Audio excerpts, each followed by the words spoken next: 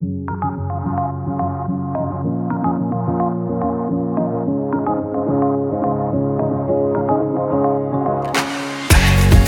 is Radiate, the podcast that celebrates life and shines a light on life-restoring stories of organ, tissue, and eye donors, recipients, and information you need to know about donation.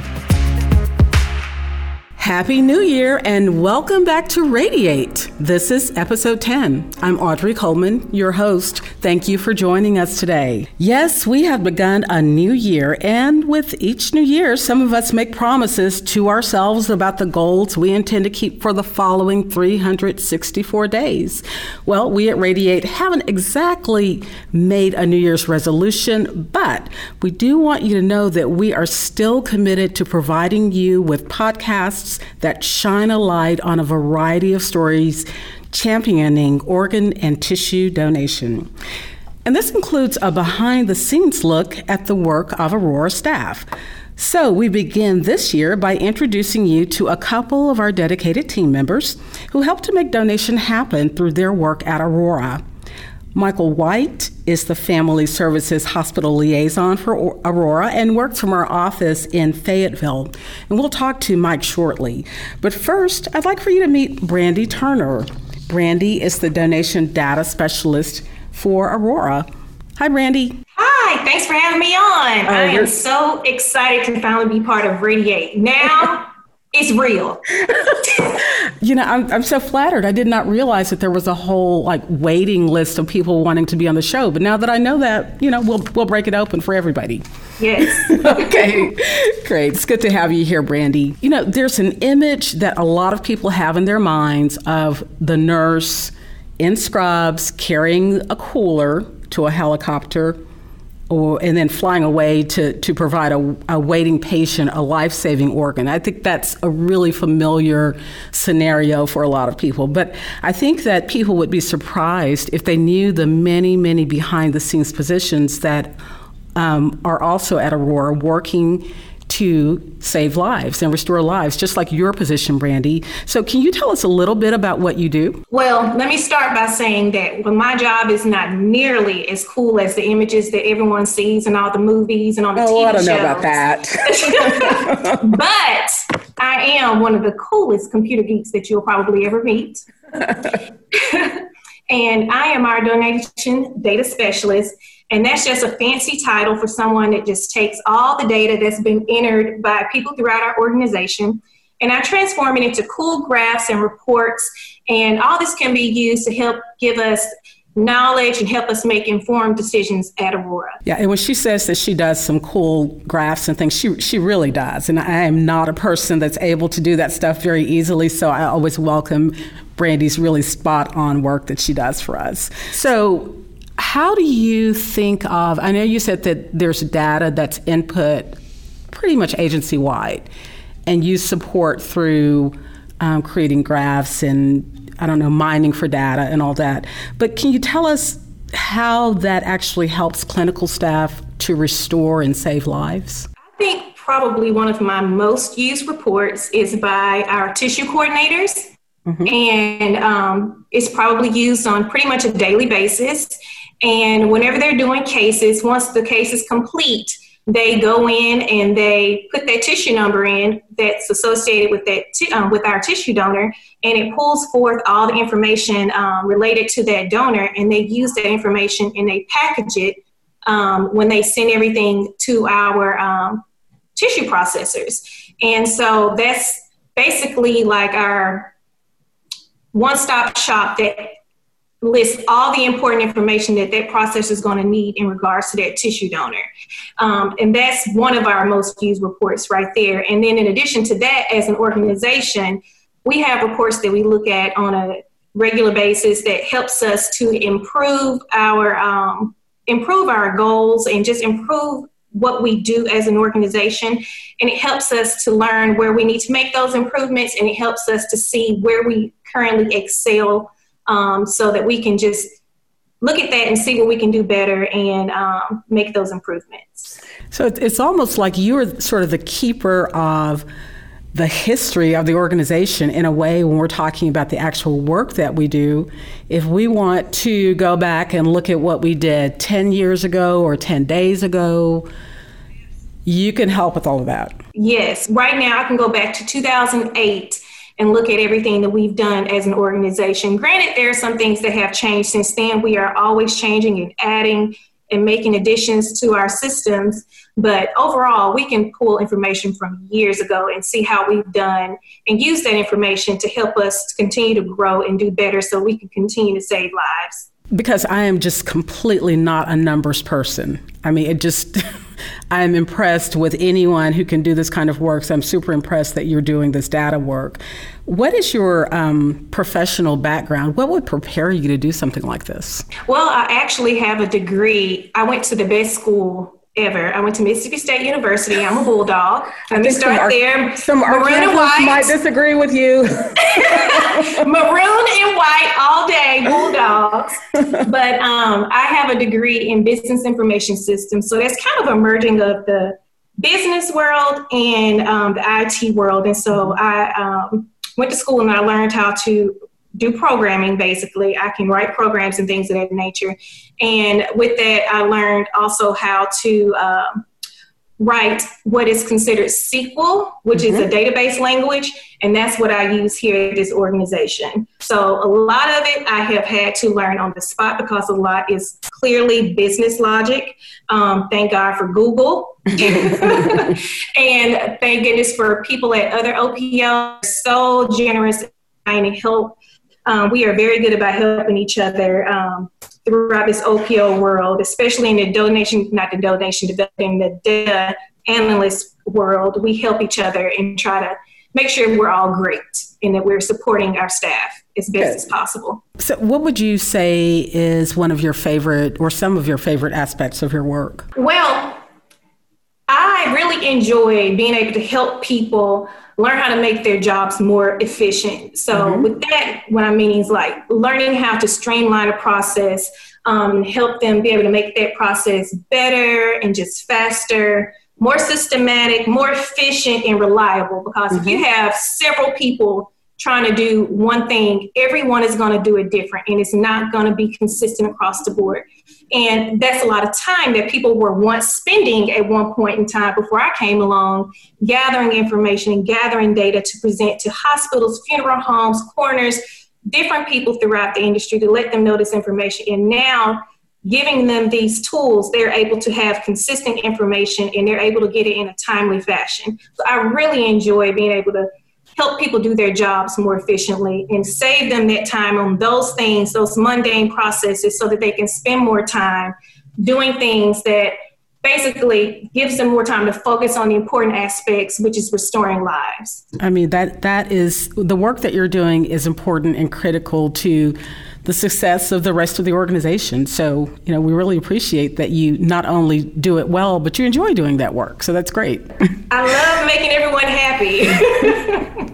So do you ever have an opportunity to work with donor families or meet them? I do. I actually at one point was going out to the schools pre-COVID when I was part of the donation development team.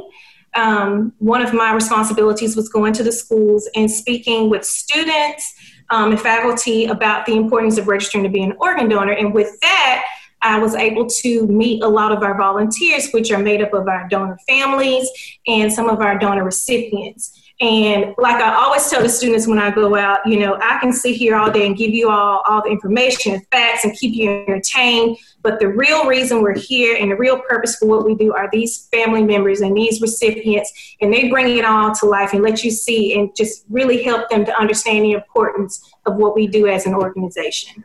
So that time with those families is that has given me my connection to purpose. That brought it all home for me, and I enjoy them thoroughly. Absolutely, and I'm sure you have not been able to spend quite as much time with them the past several months, but let's keep our fingers crossed that that's going to change pretty quickly.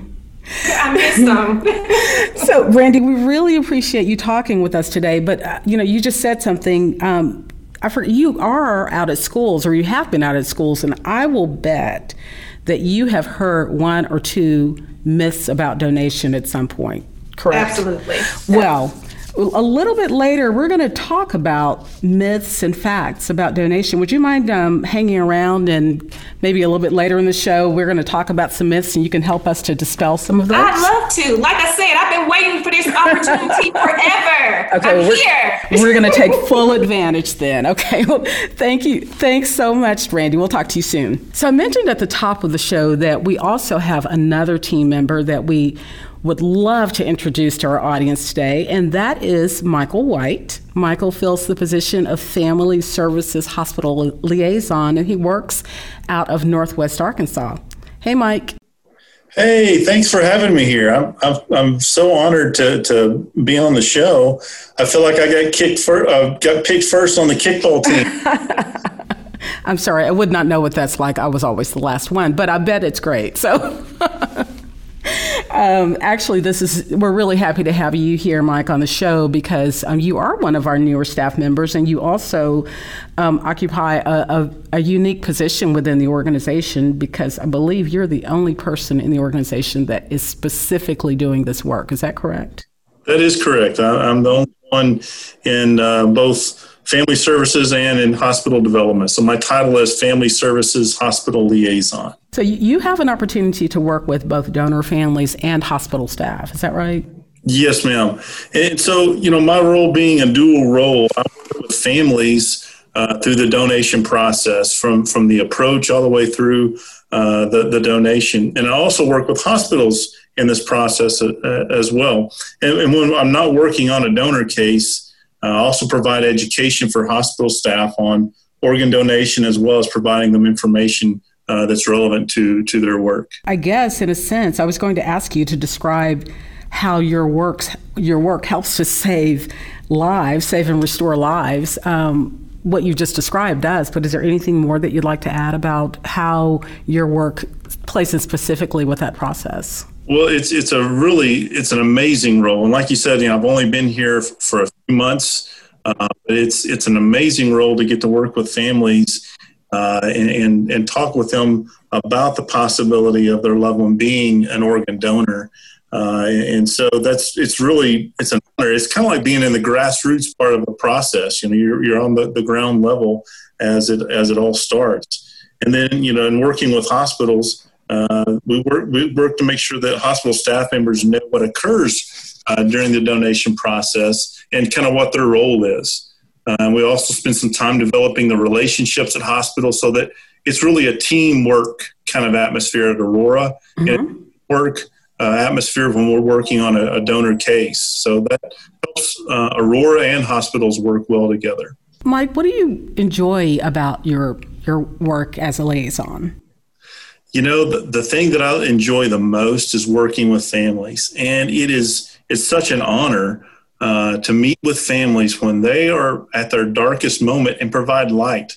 We've been with families and working with them through this, and have heard them say that through the donation process they had some peace about what was going on, and gave them even a sense of purpose. Through something that is tragically happened, something positive comes out of it, and lives are saved through it. I was also wondering about your background. Now, were you working in a hospital environment before, or you do several things in this position, so it's kind of hard to pinpoint exactly what you might have been doing before you came here. Well, what's funny is, this has been such a huge career shift for me. My background is in education. I started off in the classroom. And so maybe that's why my recess joke didn't fly, because I'm an educator and started off that way and moved into administration in education. And the last role I had was the president of a private school in Texas. So this has been a huge shift for me. But because I've worked also in counseling. In education, so that's kind of helped prepare me in working with families is through that counseling background. I think I just heard you say something about Texas. So are you from Texas? No, I'm originally from Little Rock. I was just thinking earlier when Brandy was talking about the Bulldogs that, it really doesn't matter what college you came from. We're not going to hold an inferior football team, over your head or anything like that. We're going to go ahead and keep it civil somewhat and know that you do great work, Brandy. But no, I grew up in Little Rock. So, Mike, I'm thinking that also in your work, since you're working with, both hospital personnel and you're working with families, that you've probably been confronted with a couple of myths about donation in your short time in this profession. Is that correct? Absolutely. Yeah. Okay, so would you be willing to join me and Brandy and a couple of friends that we're going to introduce in just a few minutes to help us correct some of those myths? I would love to. Okay, well, great. I want to bring on two other guests, and I think you guys in the audience have met these two before because they have hung out with me more than one time. Yes, it is Michael Scott, Communications Generalist, and Stacy Robinson, Workplace Partnership Specialist. Hi, both of you. Hello. Hello. It's so good to be here. It's always a party when you guys come on, isn't it? Yes, it is. Facebook Live meets the podcast. Yeah, absolutely. Well, Brandy, can we bring you back in? And Mike, you're still there as well. Mike White, you're still there. I am here, and I need to find my cowbell. Okay. Well, again, as I said, you guys can work through that off podcast. Okay. All right. So here we go. So Mike Scott and I have been with Aurora for a long time. I'm not even going to say how long, but it's been a long time. Right, Mike? Thank you for not mentioning how long. Yes. Okay. So we have seen lots of changes in our organization, in other OPOs, in the world of organ, tissue, and eye donation. But I think Mike would agree with me that the one thing that has not changed since we came on some years ago is that the spread of myths about donation continues. It continues. And every year we think, okay, we've got a plan that's going to really address those. We're not going to have to worry about that anymore. No, we just realize now that the myths are with us, and it is our job to just make sure that we dispel them left and right. So that's what we're going to do today. So, again, the bad news, myths are still out there. Good news, we're going to dispel them. So here's what I'm wanting us to do. So I've got a few different myths, probably the ones that most of us hear the most often.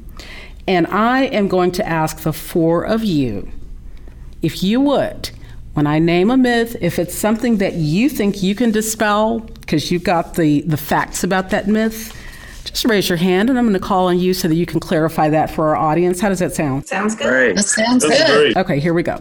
So, first myth. If emergency room doctors know you're an organ donor, they just won't work as hard to save you. Ooh. I'll let you take that one, Mike. Yeah, how about Mike Scott? Okay, so that was a throwback to Welcome Back, Carter. This is actually one of our most widely spread myths. The fact is, if you're sick or injured and admitted to the hospital, the number one priority is to save your life. Organ donation can only be considered after brain death and has been declared by a physician. And also the treating physician is not the same doctor who would perform the organ surgery. And I often tell people to think of it as two basic ways I break it down to people. I say, think of it as hospitals in the business to do two things: save lives and make money. And they stop making money on you when they sign your death certificate. So it's in their best interest to keep you going as long as possible.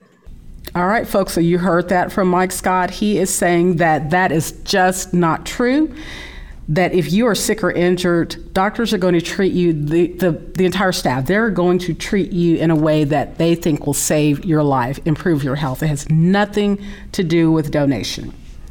All right, second myth. The rich and famous receive priority on the waiting list. Now, I know I've heard that one a bunch of times.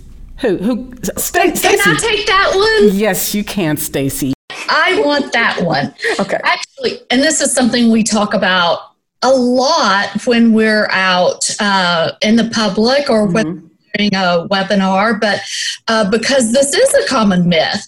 But when you're on the transplant waiting list for a donor organ, it doesn't matter how rich or poor you are. What really counts is the severity of your illness, the time spent waiting, blood types, and other important medical information, because it has to be a match for that life-saving organ.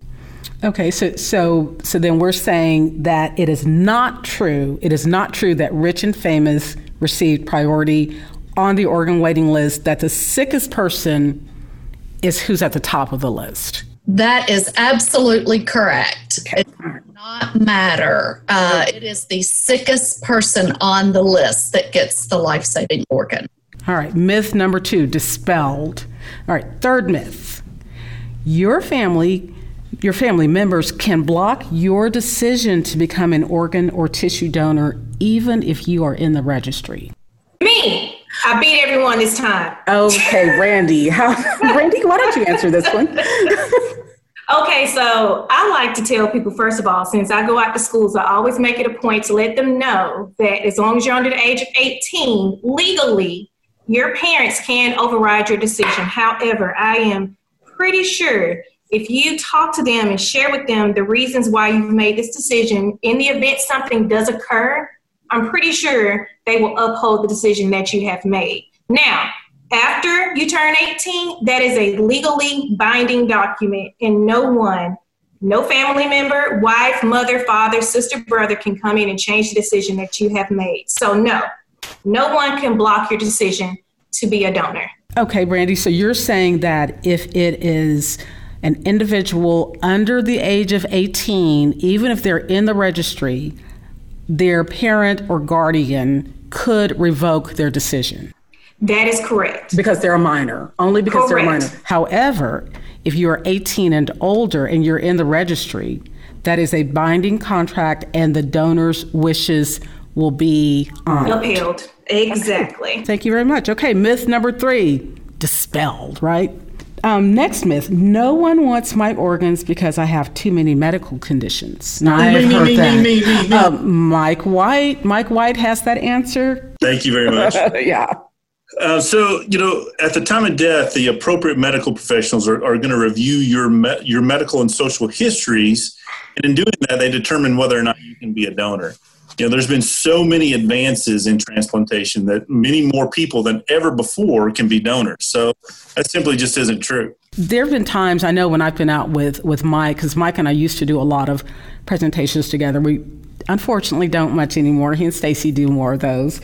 But I can remember being out and hearing people say, they would come up to our table and I've got hypertension or diabetes, or I like to drink a lot, just various things that people would say that they thought would prevent them from becoming a donor. But Mike, what you're saying is with all of the advances in transplantation, and also, as I understand it, the determination of whether or not a person is eligible to become a donor is not made until their time of death. So what may be the medical history of a person today might not affect the option for donation 10 years from now or 5 years from now. Yeah, that's right. I remember one time I went to see my doctor, and I had told him what was wrong with me. I diagnosed myself, and he said, "Hey, you're paying me to be a doctor. You're the patient, so just give me the symptoms." It's kind of the same thing. Let the medical professionals determine that. If you Absolutely. want to sign up to be a donor. And I think we also mentioned, I believe Mike might have mentioned this, the physician who is treating is not the same physician who is going to declare that this person is eligible to become a donor. So there is not, no one should be concerned about a conflict of interest or anything of that sort. It is very, this has been going on for years and years, and there is a system in place that is fair and equitable and safe. And people should certainly be aware of the fact that this is a very safe process in the United States. Okay, how about this one? organ donation is expensive, and I do not want my family members to have to pay for anything once I'm gone just because I decided to become a donor. Can I take that one? All right, Stacy. Okay. Actually, Audrey, I'm glad you brought that up. Okay. There's no cost to the organ donor's family or tissue donor's family or estate for organ and tissue donation. However, funeral costs remain the responsibility of the family. So there's no cost from donor's family or estate. So Responsible for funeral costs. So, Stacy, I think that what I'm hearing you say then is that once a patient has been declared as a donor, once a patient is in the hospital, they are responsible for all of those medical expenses for their treatment of whatever has brought them into the hospital. But once Aurora takes over the case and that person has been declared a donor, that person's financial responsibilities for their stay in the hospital ends. Aurora picks up all of those expenses from the time they become a donor until the process is completed. That's exactly right, Audrey. Okay, good. All right, that's another myth dispelled. All right, okay, here's one that I do hear a lot. And I think we may have already, I don't know if we talked about this or not, but anyway, here's one. My religion does not allow organ, tissue, or eye donation. Oh, can I take that one? Yes, please. So all major religions approve of organ and tissue donation and consider it an act of charity. Okay, well, that's good news. So then it sounds, are we saying that let's say if you're Christian, is the Catholic stance different from the Baptist stance, different from the Episcopal stance? Or all of them approve of it, and all of them consider it to be, like I said, an act of charity that's helping someone else out. So they're all very positive towards organ donation. So all major religions, as far as we know, I mean, we have, well, not just as far as we know, we have documentation that says that they actually do condone donation, but it's always a good idea to talk to a person's spiritual leader if you have other questions about it, if you need help making decisions.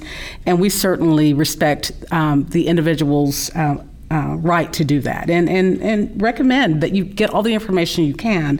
But the facts are that religious organizations do not disapprove of organ and tissue donation. And in fact, they do approve of it as an act of charity. Okay, so I think that this might be the last one that I have. So don't you guys fight over who's going to answer, but here it is. This one always makes me think of some TV show or something. Okay, you guys ready? I am afraid of being drugged and having my organs removed. I'll not take that one. Okay, Mike. Scott. Only if you dream it. No, but seriously, this is a tale that's been widely circulated over the internet. There's absolutely no evidence of such activity ever occurring in the U.S. While the tale may sound credible, it's not based in any reality of organ transplantation. Also, it's illegal to buy and sell organs and tissues in the United States. Which means that it would be very difficult to find anyone who would be able to transplant a stolen organ or tissue, correct? Yeah. So, you know what, this, again, as you said, this is a very widely circulated tale, and it has been out there for years, for decades, I'm sure, probably. But yeah, let's just leave it at that. Yes, this is like something that shows up on a TV show. It's just not true. Simply not true. So I think that we have covered the major donation myths today. It's been great. I have one I want to share. Let me share one with you guys that I hear all the time going to the schools, and a lot of the times the kids think that if you're a donor, you cannot have an open casket funeral. You know, that is, I hear it all the time. And let Brandy, me tell you. Yeah, what's the reality of that? You absolutely can. You absolutely can. Donation is still a routine surgery, similar to having a gallbladder removed or an appendix removed. It is still a routine procedure. Mm-hmm. So by all means, you can still have a normal funeral service. And with that being said, I also want to add that we view these donors and their families with as much care and like the same as what we do our own families and loved ones. And we do everything we can to make sure that they are happy with all that we've done for their loved ones. So Brandy, we hold them to the utmost respect. You're absolutely right, Brandy. I'm so glad that you brought that up. And that is true. Our teams work with the family. For instance, if there is for tissue donation, we've had families to say that their loved one was going to be dressed in a particular piece of clothing that might show the arms or a neckline or something of that sort. And our tissue team listens very carefully to that. And they make certain that they follow the family's wishes as best they can. And so, yes, Brandy's correct. It is, yes, it's possible. It happens all of the time when people are donors that they have open casket funerals. So that is absolutely possible because, as Brandy says, it is a surgical procedure. And so, yes, there are stitches, but no different than a stitch that would be provided with any other sort of a surgical procedure. So, yes, that is true. It is possible to have whatever kind of funeral service the family has chosen to do, even if their loved one was a donor, a tissue donor. So have we cleaned up, wrapped up, dispelled all myths for all mankind from this point forward? I think so. Yeah, I'd like to believe that. Of course, we know that's not true. But as I said, the good news is we're always working hard to do that, to dispel those myths. And, if anyone in our audience has any questions about these myths, other myths, or any of the other information that we were talking about today regarding donation, please just hop onto our website, aurora.org. There's lots of information on there about the facts about donation, about what happens during the donation process. So there's a lot of information in there for anybody who is interested in learning more about organ, tissue, and eye donation. Hey, everybody here, Stacy, Brandy, Mike, and Mike. So good to have you here today. Thank you guys so much for sharing, Mike and Brandy, for sharing your stories about your careers, your professions. Very interesting, and we hope to continue to do this throughout the year, bringing you even more stories of staff members in the office. And of course, Mike and Stacy, always good to see you guys. Thank you. It was good to be here today. All right. Thank you, everybody. And if you in the audience have any questions for us, please call 501-907-9150.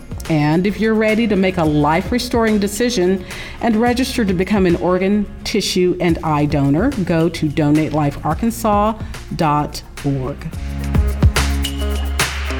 Radiate is a production of Aurora and is hosted by Audrey Coleman, Aurora's Director of Communications.